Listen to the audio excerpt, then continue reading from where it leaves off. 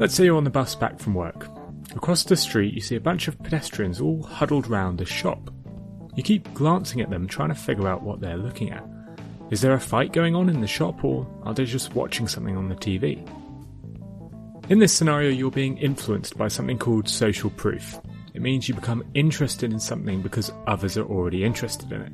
It's an established nudge that was first noted way back in 1935. To talk you through this, I'm going to speak to Steve Martin. Steve Martin is CEO at Influence at Work UK and visiting professor of management, practice and behaviour science at Columbia University Graduate School of Business. He's also a Royal Society nominated author and New York Times bestseller. In this chat, he explains the power of social proof, and he starts by introducing a seminal study one of his colleagues conducted. The podcast I'd like to recommend today is the D2C Pod, brought to you by the HubSpot Podcast Network, the audio destination for business professionals. The D2C Pod is a podcast all about all the things direct-to-consumer. The hosts cover everything from starting, growing, and optimizing e-commerce stores and D2C brands. If you're interested in the stories behind your favorite consumer brands, this is a podcast for you. To start, I'd suggest checking out episode 318, which features the CMO of Feastables. So, listen to D2C Pod wherever you get your podcasts. Finding a service solution that helps you better connect with customers and keep them happy can feel impossible. It's like trying to remember the name of someone you've just met at a networking event. I've made this mistake before, introducing a colleague to my new friend Dan, only to find out his name was actually Ian. Being personal with your customers is important, but keeping on top of all that information can be very hard. That's where HubSpot's all-new Service Hub comes in. It brings service and success together on one powerful platform for the first time ever. It's got an AI-powered help desk and an AI-powered chatbot that handles frontline tickets fast. Plus, it comes with a customer success workspace that helps reps anticipate customer needs. Plus, it never forgets a first name.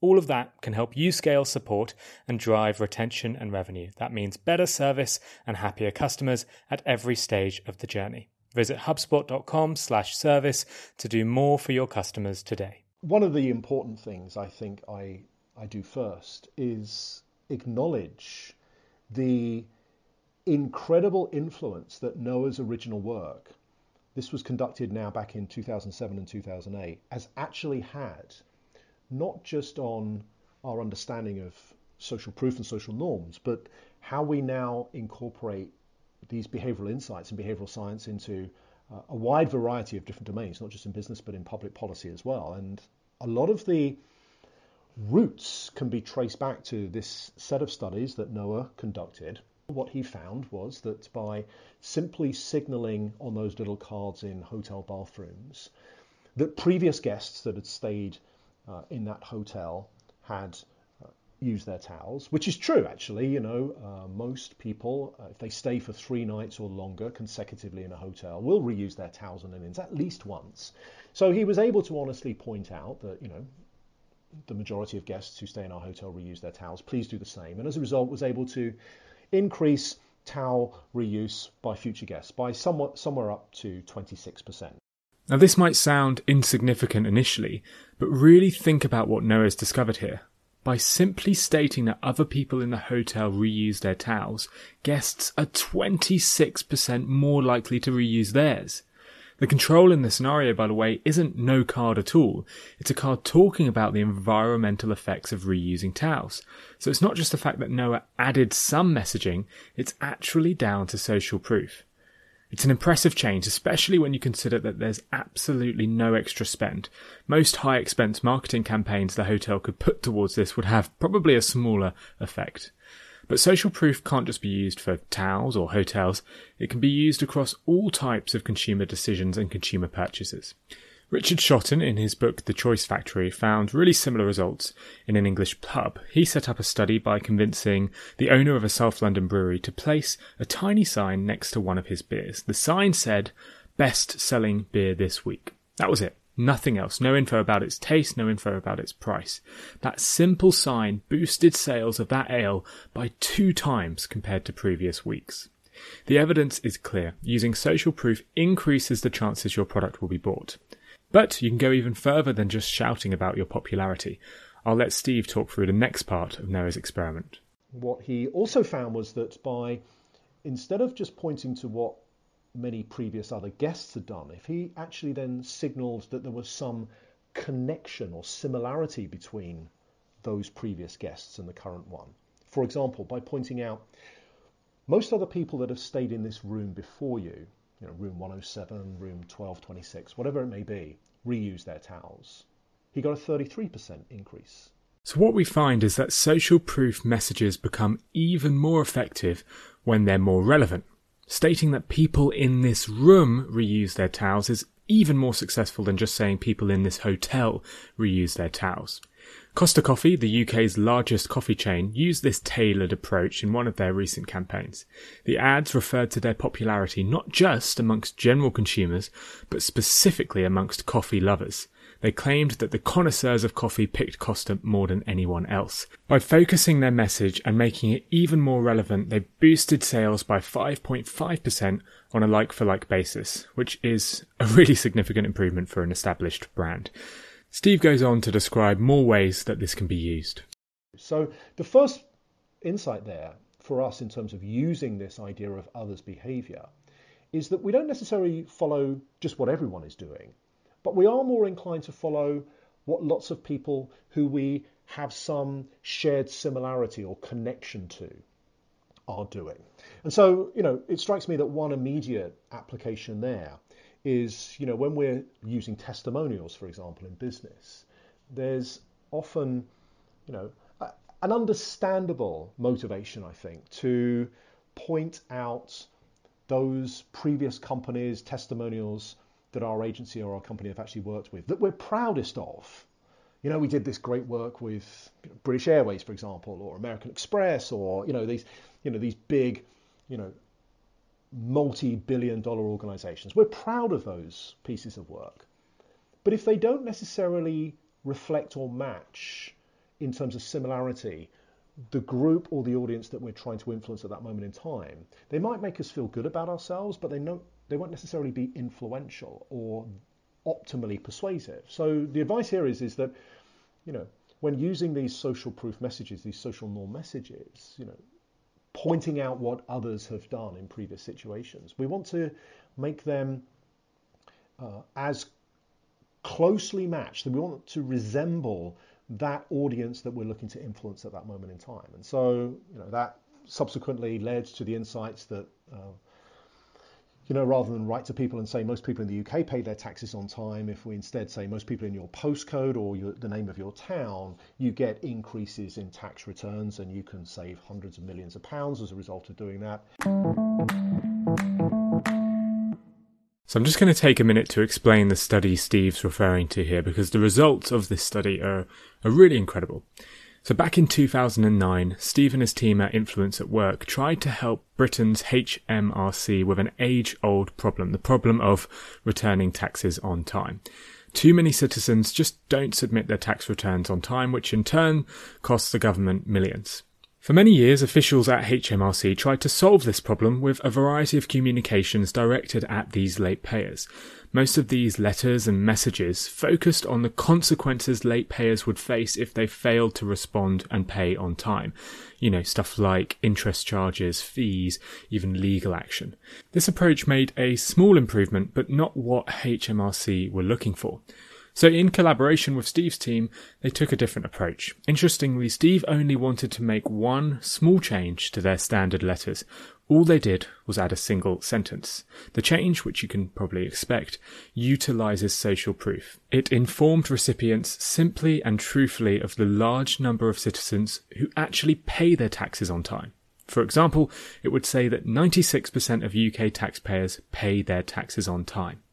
This tiny change had a huge effect. The new letters contributed to the collection of 5.6 billion more overdue revenue than had been collected in the previous year. 5.6 more just by using social proof. However, as Steve alluded to, the team were able to make even more improvements by just adding more relevant detail. Steve's team emphasised the people who paid their taxes on time in your specific postcode. That approach yielded a response rate of 79% compared to the typical response rate of just 67%.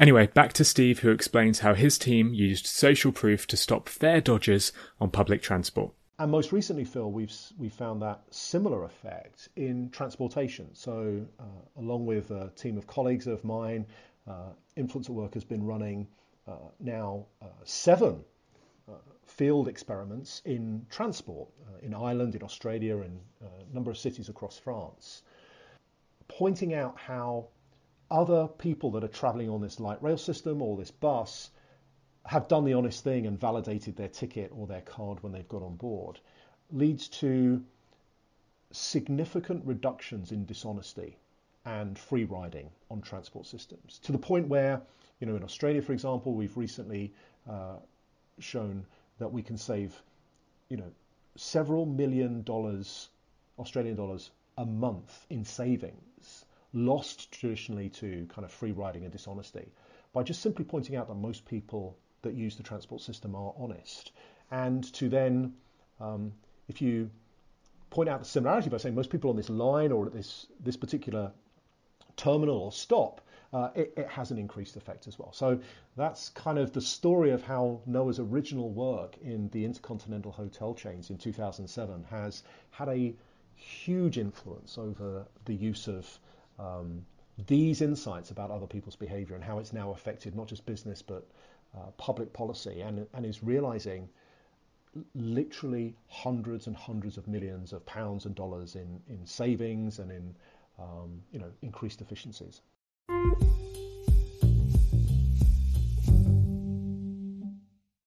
But it's not just the public sector where social proof is used. There are dozens or hundreds of successful examples of businesses utilising this approach as well. Whiskas, who manufacture cat food in the UK, have had a long-running ad campaign that claimed 8 out of 10 cat owners said their cats prefer Whiskas. This basic approach doesn't just have to be used in messaging, but also at point of sale. McDonald's famously displayed restaurant signs saying how many customers it had served. In 1955, that counter reached 1 million. In 1994, it reached 99 billion. Despite social proof being an age-old tactic, it's becoming increasingly important and increasingly used in e-commerce. ShopDirect, who own brands like Very and Littlewoods in the UK, used social proof messages at the point of purchase. They'd send messages emphasising scarcity and popularity, saying, for example, 10 other shoppers are looking at this coat or this bag, or these shoes has already been purchased 5 times in the last hour. These relevant messages boosted conversion rates by 2.7% on the site, resulting in £14 million in additional revenue. Now, you might be tempted to add social proof to absolutely all of your marketing after listening to this podcast, but you need to be aware that social proof can backfire. Negative social proof is when social proof is used in such a way that it can actually have the opposite effect to that intended. Evidence for negative social proof actually originates in research and studies conducted by Steve Martin and his colleagues Noah Goldstein and Robert Calladini. Their research was conducted in Arizona's National Park. The forest there had a major problem. It contained a notable amount of petrified wood, which is fossilized wood, essentially. At the time, the wood was being regularly stolen from the forest by people who went to visit. The problem got so bad that the site became one of America's 10 most endangered national parks. So to help combat the issue, park directors or park rangers started to erect these signs. Now, these signs would say messages to try and deter people from stealing petrified wood. They would say, one for example said, "Your heritage is being vandalised every day by the theft of petrified wood at 14 tonnes a year, mostly one small piece at a time." So what's interesting about this message is they seem to be using a form of social proof. They say that lots of people are doing a particular activity. The problem is that the sign and the message actually emphasises the negative activity rather than a positive activity. The team of Steve, Noah and Robert were actually worried the signs were encouraging more stealing, as the signs were essentially declaring that so many other people were stealing. The team tested this hypothesis by placing petrified wood at 3 spots close to paths in the park. On 2 of the 3 routes, they erected signs to discourage stealing, while the 3rd route was left without a sign as a control. The The two signs that discouraged stealing were slightly different. The first simply explained the impact of stealing. It said, "Please don't remove the petrified wood from the park. It's changing the natural state of the forest." The second used social proof, but in the wrong way. It said, "Many past visitors have removed wood from this park, changing the natural state of the forest." The second sign, due to the negative social proof, actually tripled the number of thefts when compared to the first sign. In fact, people were 2 times more likely to steal when they saw this sign compared to when they saw no sign at all. Amazingly, negative social proof is used everywhere, essentially by accident, with many marketers and advertisers not realizing that there's a problem with this messaging. Wikipedia, for example, states on its webpage that only a tiny proportion of our readers donate money. That type of messaging actually encourages readers to give less or not give at all. An NHS Give Blood campaign once publicised that only 4% of people in the UK donate blood. Again, that makes people more comfortable with the fact that they're not giving blood at all. Take a look around and you'll probably start to see dozens of examples of negative social proof being used incorrectly all over the place. For example, only today I received an email from an event I was looking at attending which stated that only 100 people had bought early bird tickets, suggesting that you should buy one because they're still available. All of these messages, or messages like these, incentivize the wrong actions. These communications fail because they stress that unwanted behaviour is actually commonplace, making you feel comfortable and compliant with that unwanted behaviour.